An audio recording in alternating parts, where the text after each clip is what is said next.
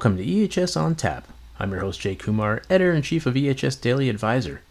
This week I talked to Langdon Dement, Global EHS Advisor for Evotix, and Julian Taylor, Head of Enablement for Evotix, about tips for EHS professionals. This episode is sponsored by Evotix. And now, on to the interview.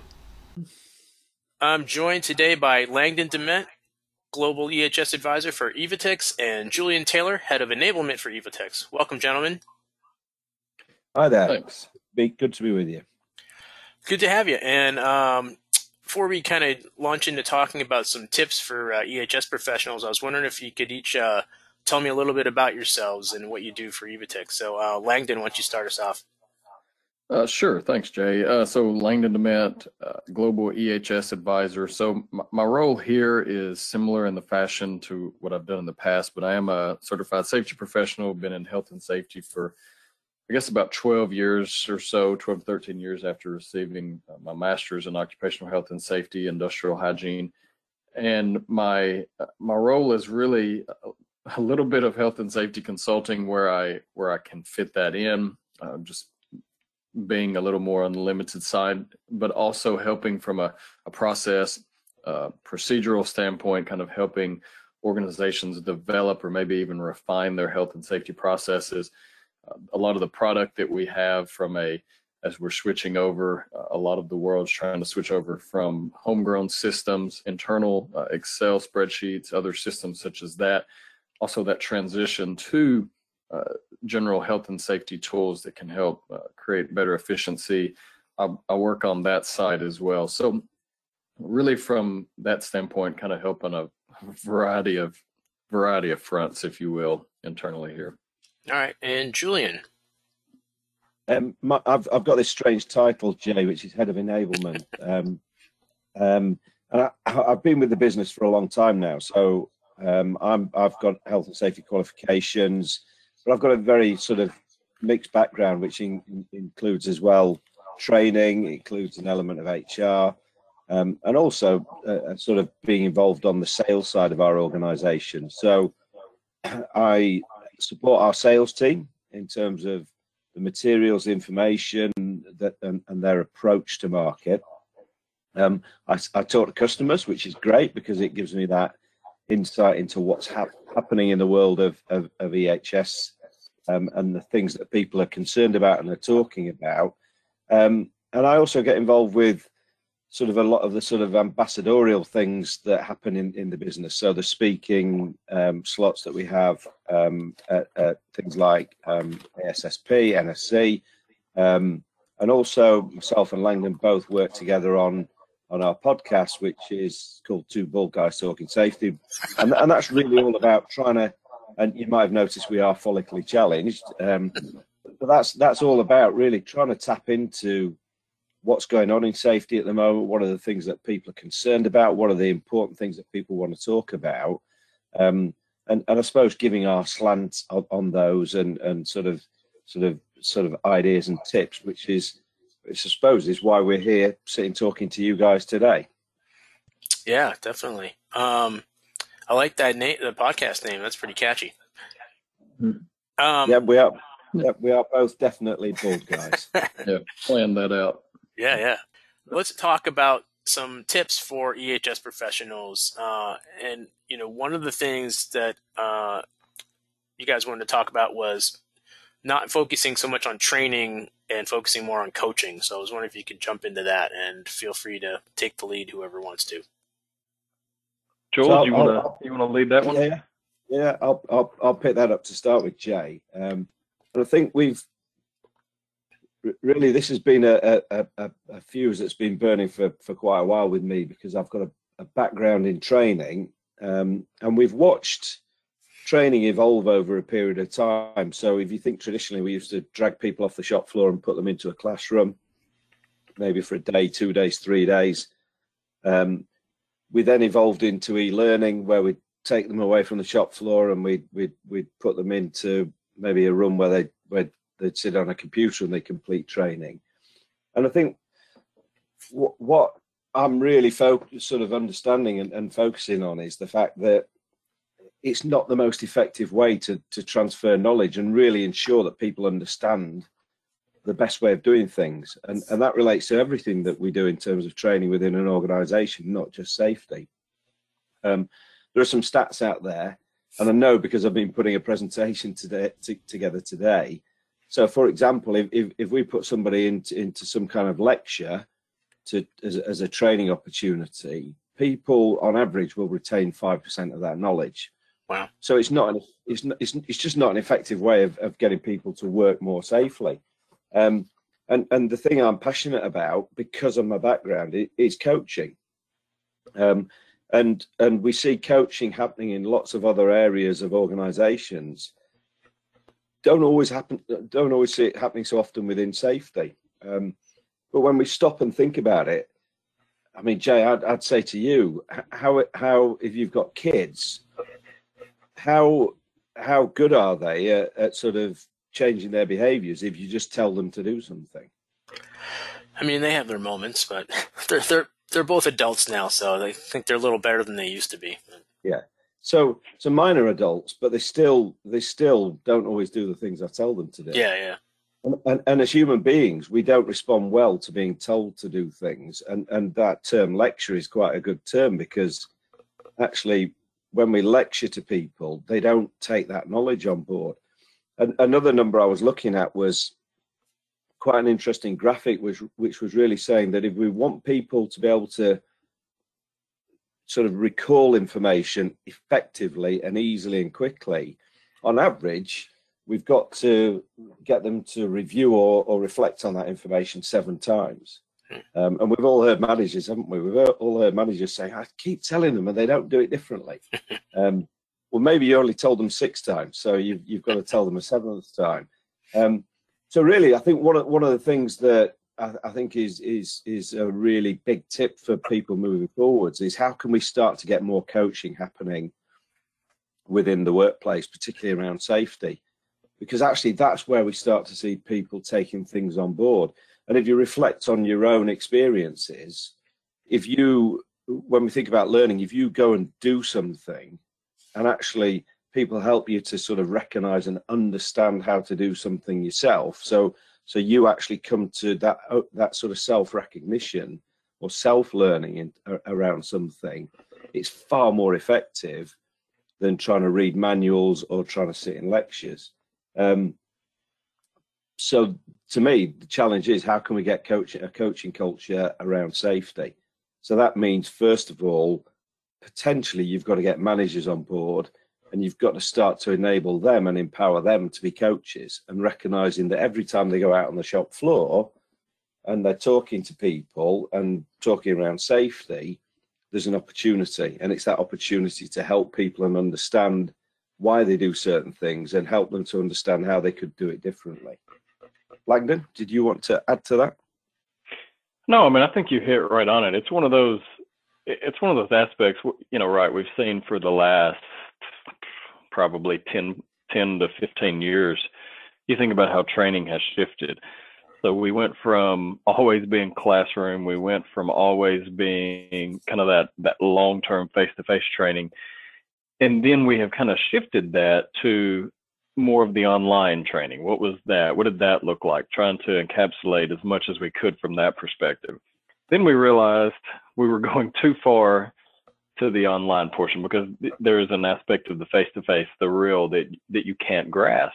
Mm-hmm. And I was always a proponent of blended anyway. So then you see that, and then you start realizing we're giving this training, we're making it as available, as easy to use, to grasp as possible. But is that really the same thing as actually learning, as actually being coached on how to do something? And I think that's where that difference is. I recall when I was probably 3rd or 4th grade, I remember I was learning how to play the saxophone, and at the time my teacher was like, practice doesn't make perfect. Perfect practice makes perfect. And it's that standpoint of if we're just trying to give people whatever, that as employees, I mean, I do it myself, we learn how to cut corners where applicable to do the job as safely as possible without being too safe, but so we can still be productive.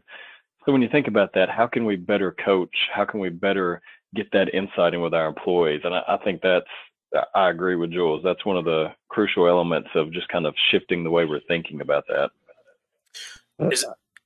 Go ahead. God, well, I was going to say, Jay, and you can reflect on this in sort of different ways from your own personal experiences. I love playing all sorts of different sports, and people can show me how to do things, so they can show me how to swing a golf club, for example. But actually, that doesn't always really help me in terms of enabling me to be able to swing a golf club effectively. So it's that simple thing of actually, if I do it myself, maybe with a coach stood next to me, sort of asking me questions and suggesting I try things slightly differently, it's a far more effective experience. As opposed to just telling you what to do. As opposed to telling me, you can tell me until you're blue in the face, but I'm not going to be a better golfer as a result of it. And I can echo that. I've seen his swing before, Jay. He has. And I think again reflects on the multiple trainings you might have done as individuals. I mean, the other example I always give is I've done lots of training courses around Excel. I'm still spectacularly bad at trying to use Excel, because what I don't do is take that learning and immediately put it into practice. So actually it reinforces it in my mind. So I think we're not saying stop training people. What we're saying is that actually, as a part of your approach to training, you've got to train, but then you've got to have this coaching mentality to reinforce the learning, and help go through those seven reminders, those 7 reviews, so that people really understand it. And that sort of get out from behind your desk and go, actually talk to people and help them. Yeah. Right. Yeah.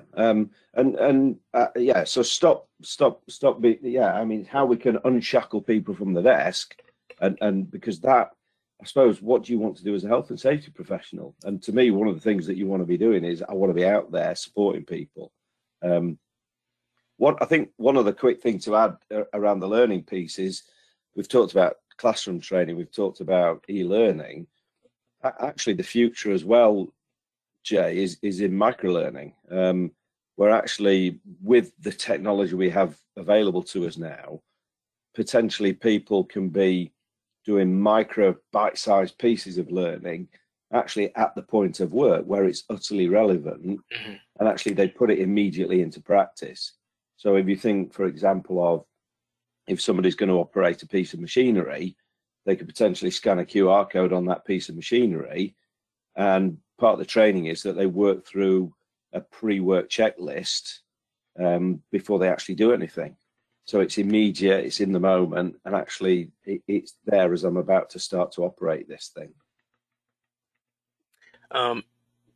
Did the pandemic sort of add to this challenge because so much stuff was being done remotely, whether it's training, you couldn't get a big group of people in a room for a while. So, it's easier just to, assign them an e-learning course and then kind of forget about it.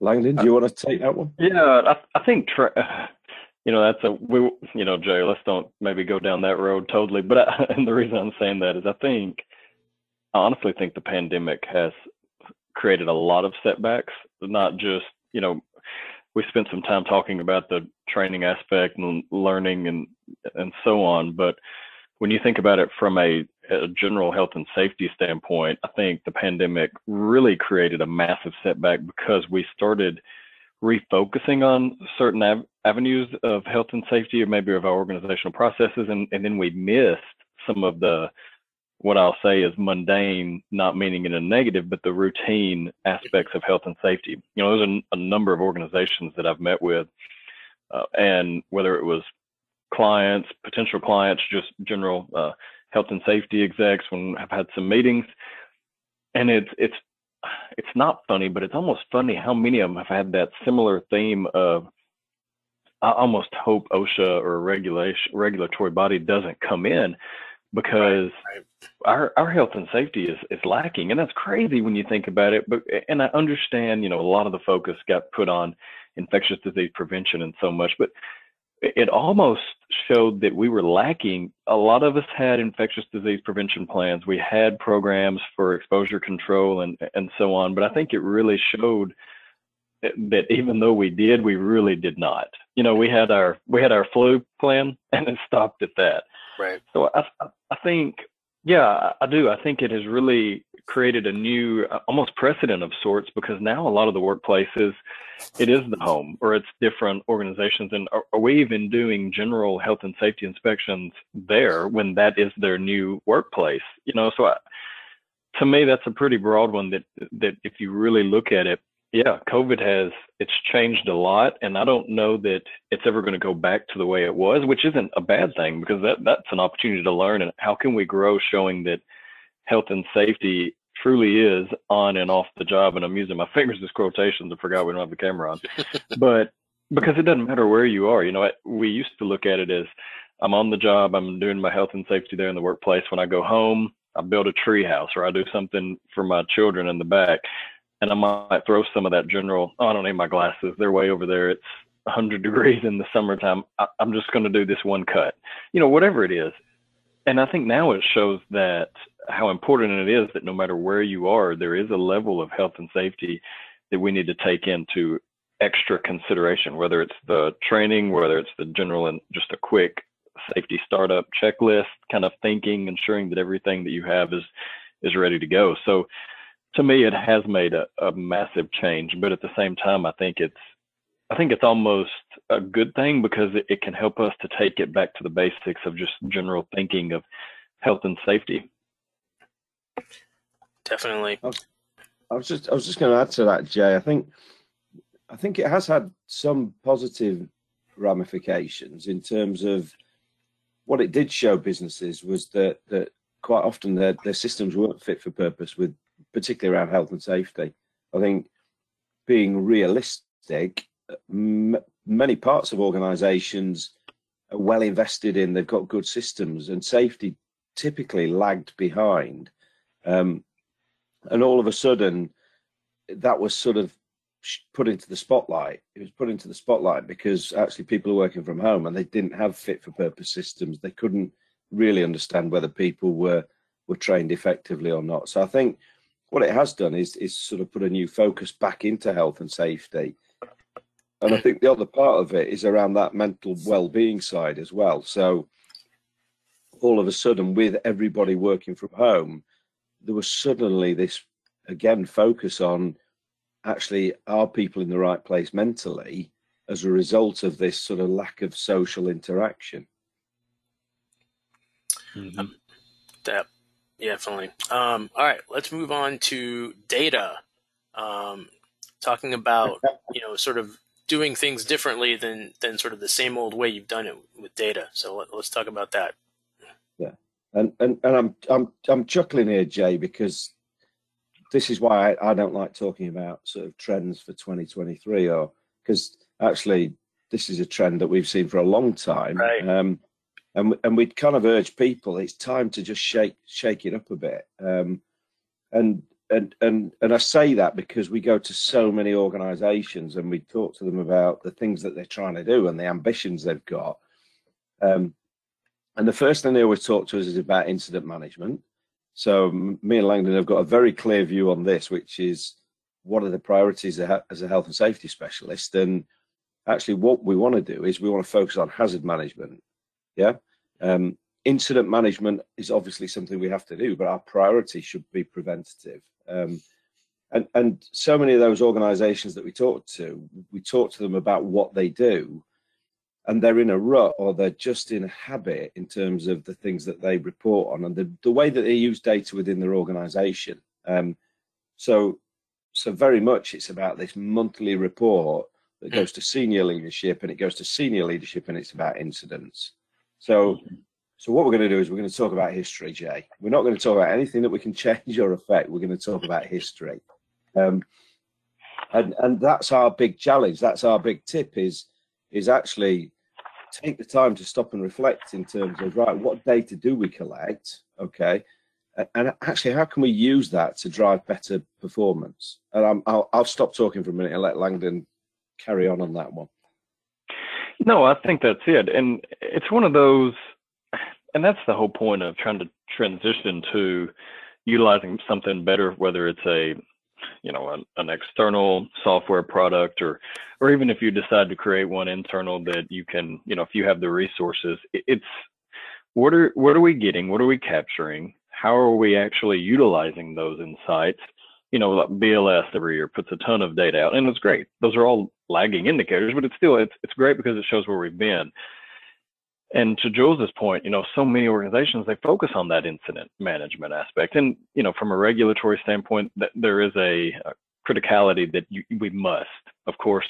But how can we shift that when we think prevention? How can we shift that thought when we're thinking more on a preventative standpoint? And I think we've a ton of organizations, we've done it at past organizations I've worked with here as well. We think about near misses, and we've kind of transitioned that. But even that is really and truly, that's depending on the organization, that's a lagging indicator as well. So start thinking more on good, bad observations. What's just something we're seeing? How can we learn from those insights? How can we try to get better? I mean, there's a plethora of data that we could really be trying to capture and then utilize on the prevention side. And to me, that's the big picture, is when we look at the past, but also look at present and future of what's happening, so we can try to prevent anything from occurring. Because we know stuff's going to happen, but how can we at least ensure when it does happen, it's reduced to acceptable levels? And that's for me, that's one of the most crucial aspects. Because you don't want to just wait for something to happen before you do something about it, right? Exactly. I think, the thing that I know we're both passionate about, Jay, is hazards. And actually, if you stop and think about, it's relatively straightforward to put in some kind of hazard spotting sort of approach within a business. So we train people, we educate them around the value of spotting hazards and what a hazard is. We give them a tool to make it really easy to report those hazards. And actually, what we can start to do is we can start to stop the incidents happening in the first place, because we know about things and we go and put those things right. So I think that's where we can say, right, you can start to use data in a really positive way because it tells you about these things. And I suppose I've got a bit of a mantra of this, which is how can you use your data to start making some noise about health and safety? So actually, rather than if you just send your reports to your senior leadership and you send it once a month, how much discussion or how often will the discussion be had in your business around health and safety? And I'm going to suggest that it's going to be once a month, and it's going to be by this small group of people called a senior leadership team. So the suggestion is actually, who else could talk about that data? So we start to think about team leads, we start to think about supervisors, think about other managers across your business, health and safety leads, health and safety reps. So actually, if we start to collect these different types of data, so hazards, observations, inspections, risk assessments, and so on, what you can start to do is disseminate and give that information to more people, and you do it more frequently.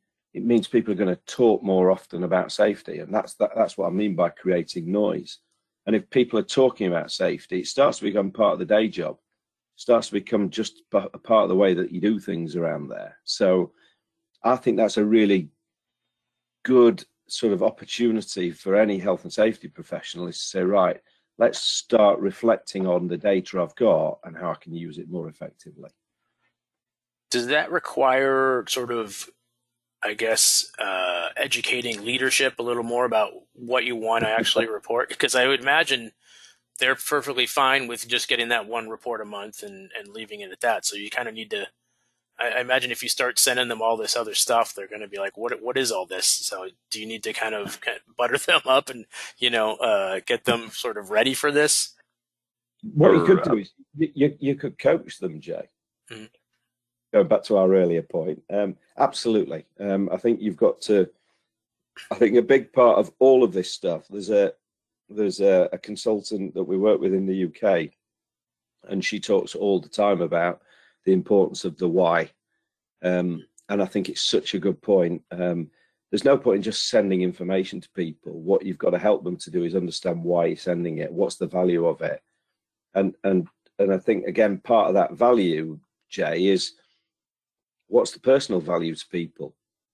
So if it's senior leadership team, what's the personal value to them of this information? And it could be that actually the personal value to them is actually if we can understand and use this data more effectively, we create a safer organization. Actually being really pragmatic, it improves our reputation as an organization, will help us to win more business.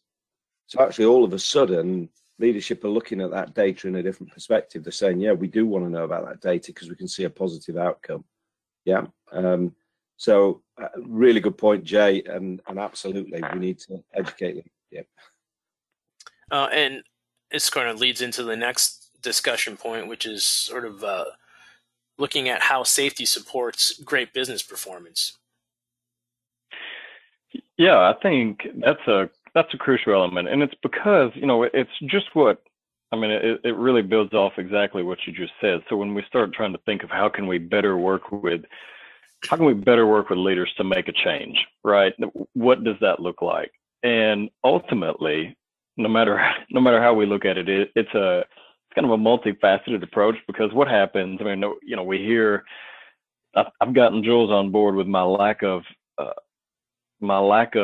guess, like of the term safety culture more so over the last couple of years. And it's because how many organizations actually have a safety culture? I mean, that's hogwash from the standpoint that it's not about a safety culture. It's about a safe operations, which can incorporate various cultures, if you will. And when we think about what makes good business, it at the end of the day, we have to be profitable. If we're not, we won't be in business, and then there's a whole another line of issues. So when we think about that, why does health and safety matter, and how does that better fit in all aspects, whether it's the safety, the productivity, the quality? I mean, the list can go on and on.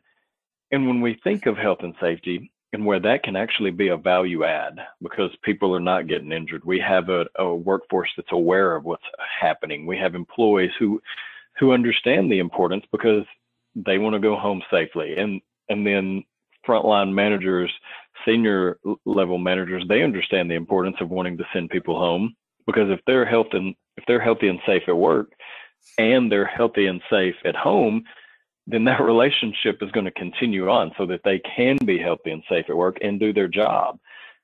So I think the more that we really promote health and safety throughout, the more that we start looking at what can we do differently, not seeing health and safety as not a cost center, but health and safety doesn't cost. It pays, and it pays in numerous aspects, whether we're trying to tighten up from, what's happening, or if we're going down a recession, or, who knows. But if you maintain healthy and safe employees, you're going to have a workforce that has better morale, better productivity, better quality, less transition of employees having to get new hires. So there's a plethora of stats that really back that. But the more that we can draw that engagement, establish that better camaraderie with one another, understanding that health and safety, it might come from myself as a health and safety manager, but really I'm just kind of one person that's helping to empower others. And because true health and safety,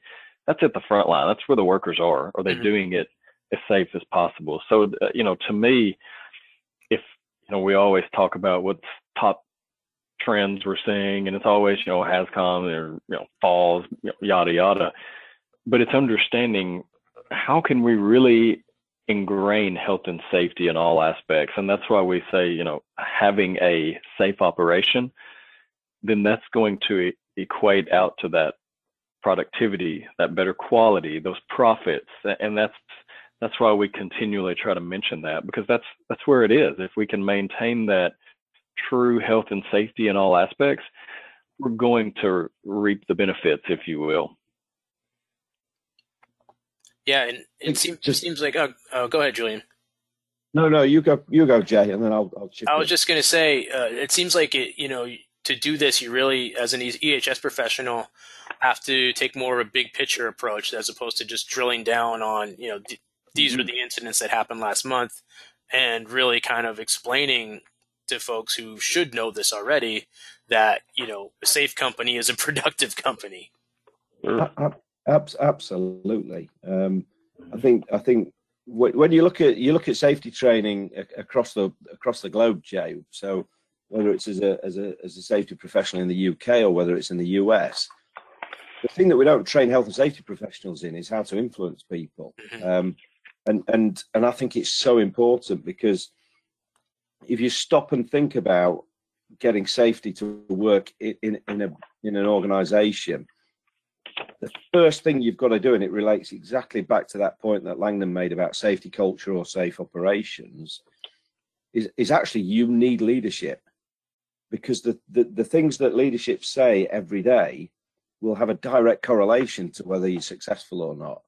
Because actually, if they talk about other metrics and other things being really important, people will push safety to one side to make sure they hit those other numbers. So you've got to have that support from leadership, and that support then goes even further, doesn't it? Because if you think about safety, we need investment, whether it's in people, whether it's in systems, whether it's in equipment. We need investment, and that's difficult enough to do when times are good, but in times of maybe an economic downturn, the purse strings get tight. It's even harder. So I think Langdon's point around safe operations, that's a really great point to make, because it goes into what you just said, Jay, which is actually if we can drive safe operations. Sidney Dekker said it, didn't they? A safe site is a productive site, and it's a site where the quality is better. And actually, those are the kind of things that really start to interest senior leadership. So, to me, this how can we understanding how we can show that safety supports business performance is a really fundamental part of moving the bar forwards around safety in an organization. And, I think, Jay, right quick, I think there's another aspect of that really I think a lot of times we kind of fail. I don't know how much we are actually promoting health and safety, meaning how much are we really trying to make champions of our health and safety coordinators or of our people that are coming out fresh, whether it was, fresh from their, master's program, or they're shifting into health and safety. So you think about that, and it really ties into that great business, because if we're not capturing, if we're not helping them understand the overall importance, because I can speak to this from my own personal experiences. You learn to focus. I learned health and safety. I learned how does that actually play a role in the overall of the organization. But there's a lot more to it, and I think trying to really bring better knowledge for health and safety professionals and really helping them grow, that helps the organization grow, which in turn will help better business performance, because it empowers leadership, because they have health and safety professionals that they know understand the overarching business and where health and safety fits. So I know that's kind of a little thing as Jules was talking, I was kind of thinking about, but really making investments in our health and safety professionals and understanding where that fits. To me, that's something I'm not sure that we really put the focus that we need to into that.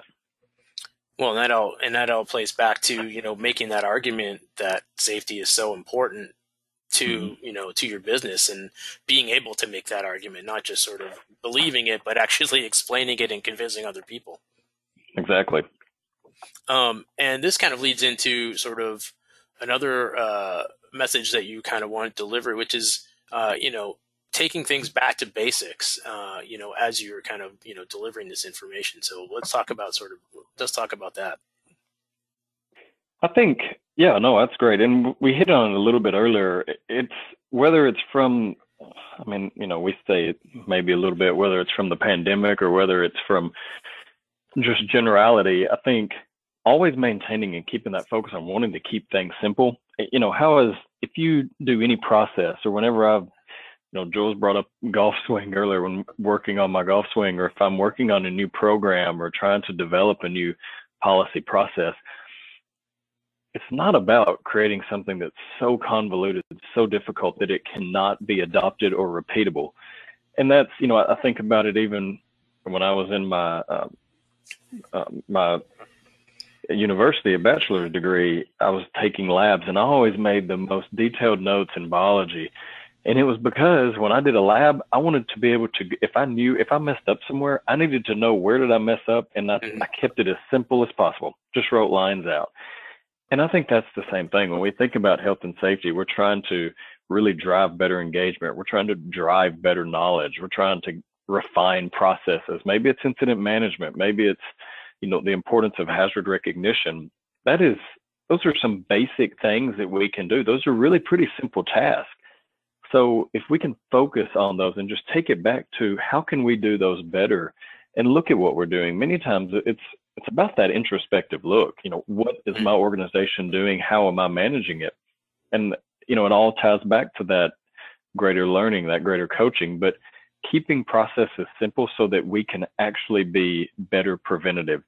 I think that's one of the main things. We get so caught up on all these new flashy big processes or this or that when, is that really applicable? Maybe we need to look back at what are we doing now and what can we do better? And that's why, we always try to focus on take it back to the basics, because sometimes the basics they're pretty good. We just need to understand how to refine them better. Jules, anything you'd like to add there? Oh, I could sit here for hours and talk about this, Langdon. You know that. So. Well, I know. That's why I said, well, let's do quick then. Okay. Keep it simple. Keep it simple. Here you go, Jay. let me ask you a question, Jay. How's your attention span these days? Do you get distracted at all? I mean, I think just like anybody else with, all the electronics and different things in your face, I think it's a lot easier to get distracted than I was probably, 10, 20 years ago. And I think that's a really important point to consider here, Jay, is that the world we live in has changed, hasn't it? And I frequently sit there at night and the TV will be on and I'm looking at my phone and I'm not really paying that much attention to either thing. And our attention spans have been affected by the technology that we've got. Yeah. So we need to simplify things, because otherwise they just don't happen. You think about some of the perennial challenges we've had around safety, things like reporting, getting people to report things. Yeah. Why don't people complete forms? And oftentimes it's because we've not designed the form very well. We've made it too long and we've made it too complex and people don't know what you're asking for. So to me, it's all about how we keeping it simple. You just got more chance of people doing things. Let me ask you another question, Jay. Do you know where the term or where the acronym KISS comes from? Keep it simple, stupid. It was from, I remember it being used when, I won't say Bill Clinton was running for office, but I could be wrong. Okay. Slightly older. Yeah. So it goes way, so it's the most misquoted acronym in the world. Okay. So the acronym is Keep It Stupidly Simple. And I was the same as you, Jay. I always used to say keep it simple, stupid, and I always used to cringe slightly because I thought, see, it's slightly insulting, isn't it? But actually, and somebody put me right. They said it's keep it stupidly simple, and it actually originates from NASA in the early, from the sort of early sort of space missions. And if you think about that scenario where you've got an astronaut in a spacecraft and there's all this noise and chaos around them. Actually, what they wanted to do is they need to hit certain buttons at certain times. Mm-hmm. They need to make it really simple and really obvious. And I think when you hear that story, I think it's a really great way of making us think about safety, particularly in the modern age where we've got millennials, we've got Generation X, all these different generations coming in who are used to being able to do things immediately. They're used to being able to do it really quickly and really easily. We've got to apply that to safety. And again, you can come back to almost to that investment piece that we talked about with senior leadership a moment ago. How do those young people react if we say, come in and do safety in this organization? You need to have a pen and a piece of paper. What does it say about the importance of safety? And So to me, one of the things about safety is let's make it really, really simple, make it really snappy, because then people are just more likely to do it. And that starts to drive that data that we talked about earlier that helps us to get better. Yeah, definitely. And I guess, are you starting to see this happen, or are we still kind of a ways off from getting that down, properly? Langdon, do you want to... Yeah, no, I think it just appears. That's a good question. I'll say I don't know that I have an answer for it, but it's because I think it just depends on the organization, and meaning, some are at points where maybe they barely even have safety management. Maybe they might not even have a safety professional on staff. They just outsource it. They consult, or they have someone that kind of manages little aspects. So and that's why I say that's a difficult question, because it's very dependent on what the organization is. Some have, some of the larger ones that you would think, global companies, that they're so ahead of the game in the sense of health and safety. We kind of think, I've worked with them, and honestly, their processes are so difficult. They're so convoluted. And on the flip side, it is because they are massive organizations, but, that's not the principle of keeping it simple or taking things back to the basics, or whatever you want to say. So, I think it just depends on what the organization is, and taking that introspective look. Where are they from a maturity standpoint? Meaning, where are they from just general health and safety? So, yeah, I think overall we're kind of getting more so to that point, but I think it definitely, I say that and I can be proven wrong in 5 seconds with someone, could always call and say, we don't do anything, so it's very much dependent, I think, depending on the organization. I'm going to just go with my bold colleague here and concur with that. Really hard question to answer, Jay. I think we've still got a way to go. I think there's lots of people working really hard out there, but I think we've still got a way to go in terms of making it really simple and really easy. And there are lots of examples where you can just stop and think about this. And I was thinking about a HAZChem assessment. So you think about lots of HAZChem assessments, they almost just became a replica of a safety data sheet. Well, you think about if you're a guy on the shop floor trying to do maybe a maintenance procedure with some kind of chemical or lubricant, and you're faced with something that looks like a safety data sheet. Again, the complexity of that probably means you're probably just not going to read it, or you're not going to take in and understand the information effectively. So it's things like that where how can we simplify that document so it's really easy to read for that person at that moment in time doing that thing? How is it really easy for them to take that information on board so that actually they keep themselves safe? Because they probably don't have 25 minutes to sit down and read it in detail. They don't, because there'll be a supervisor saying, why is the job not done? Yeah. So the last thing I wanted to talk to you guys about was is something that has been obviously a huge concern over the last few years, employee retention. We've seen, you mentioned, sort of that younger workforce. It doesn't, they don't tend to stick around at jobs like, maybe folks did 20, 30 years ago, where you kind of got a job and you stayed there for your whole career. Now it's like, year here, 2 years there, and keep moving as you find better opportunities. How are companies dealing with that? And, from the EHS professional side, how should they kind of, consider that? That's a tough one. Jules, let me start, and then I'm going to leave it to you to finish this out. And the reason I'm laughing is that's a tough one because, a few years ago, we had really a perfect storm of sorts brewing, from the standpoint that we had an aging workforce, more importantly, I guess, an aging population that were still working. They had comorbidities, and we saw the cost of actual, whether it be insurance premiums or just general health and safety medical costs, indemnity, they were skyrocketing. So we had a perfect storm. So it was really setting up very well for the younger workers to get in and kind of bridge that gap a little bit. And what have we seen? And honestly, this was a little bit pre-COVID, but I do think we've seen it probably exacerbated since COVID. And that's there's a large population, and typically they're younger, where they don't have those same maybe as diligent work ethics sometime, or as hard, meaning understanding that sometimes I might have to go through a few years of a little tougher work, or maybe not making as much money because it is a harder job, and then kind of transitioning over to where the gratification comes, where I get paid more, I get more, whatever, notoriety, so to speak. And we also say that what's the focus that a lot of the younger workers, what is it that they have? That's part of that is the growth of the ESG component. I think that's a huge aspect for them. So it's tough when we try to bridge that, because now you have another perfect storm of those a few things that I mentioned at the beginning.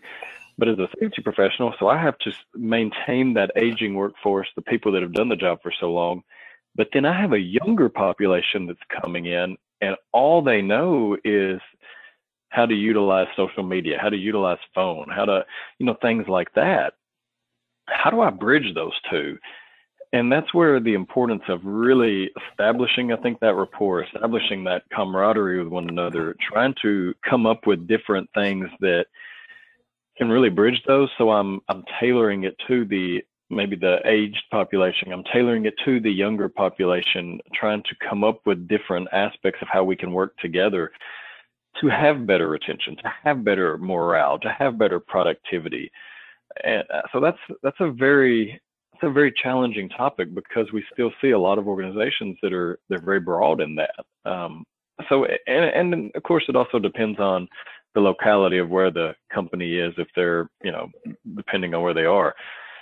So I think that's a challenge that we have seen over the last couple of years, and especially during COVID, as I mentioned, I think that exacerbated a lot of things, and maybe even for the negative in certain areas, such as going to work and keeping your employees. But we have to figure out how can we better create cultures of learning and really promotion together, so that we can continue to grow and we can keep employees.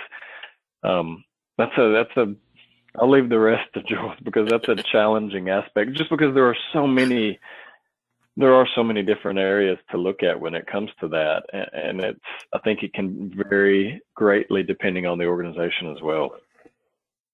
I like the way he takes the difficult question, Jay, gives all the good stuff and then hands it back to me to finish it up. That's because I was teeing it up for you to just really knock it out of the park right now, Yeah. Hit it down the fairway. Well, I think you can think about some really simple things here, Jay, in terms of employee retention. Is think about, how do people feel when they're at work? So first of all, do they actually feel safe at work? So if the workplace doesn't feel safe, and you feel like the organization isn't interested in safety, and they're not invested in keeping me safe, actually straight away you've got a failure point there, which says, actually, I might just go and find somewhere where I do feel safe and where I feel like safety is a priority. So I think that's a really simple way to think about things. I think another way is thinking about what do people feel and what's important, and actually is am I important as an individual? So safety can play a good part in that piece, because by actually empowering people around safety and asking them to do things around safety, and then reflecting on the things that they've done and showing that there's an importance to those things, actually we make people feel important. And again, that's a great way of sort of helping to get people to think, actually, I like working here. I'm recognized, I'm important, so I'm going to stay. So I think, as well as all the sort of things we can talk about in terms of sort of, the way that it's going to help the business, we think about the employee specifically, and actually just think about the simple things that we want as human beings. I want to feel safe. I want to feel important. I want to feel recognized.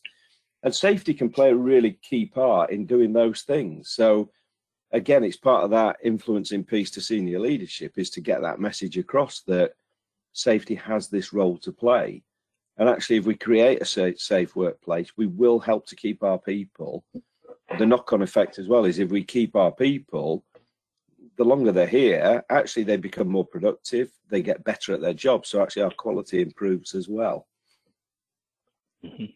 Yeah, because there's that loss of institutional knowledge. If you've got folks who are just kind of, there for a year or two and then taking off, you have to retrain new employees, right? Yeah, I mean, one of the big challenges, you think about what Langdon was talking about, is if we've got an aging workforce, that aging workforce retires or leaves the organization, almost always there's a kind of dilution of knowledge, isn't there? Mm-hmm. Because it's how do you really effectively pass across 30 years of experience and knowledge when somebody hangs their gloves up? So actually retention is such an important subject, and again, that transfer of knowledge. Definitely. Well, Julian and Langdon, I want to thank you so much. This has been a great discussion. We've covered a lot of ground, and thank you again. Jay, it's been really interesting, and thanks for inviting us on. Yeah. All right. Yeah, very much appreciate it. That wraps up episode 135 of EHS on Tap. Thanks to Evitix for sponsoring the episode. You can find more information about the show and listen to on-demand episodes at ehsdailyadvisor.blr.com. You can subscribe to the show on SoundCloud, Amazon Music, Google Play, iTunes, Podbean, or wherever you get your podcasts. Thanks for listening, and I hope you join me next time.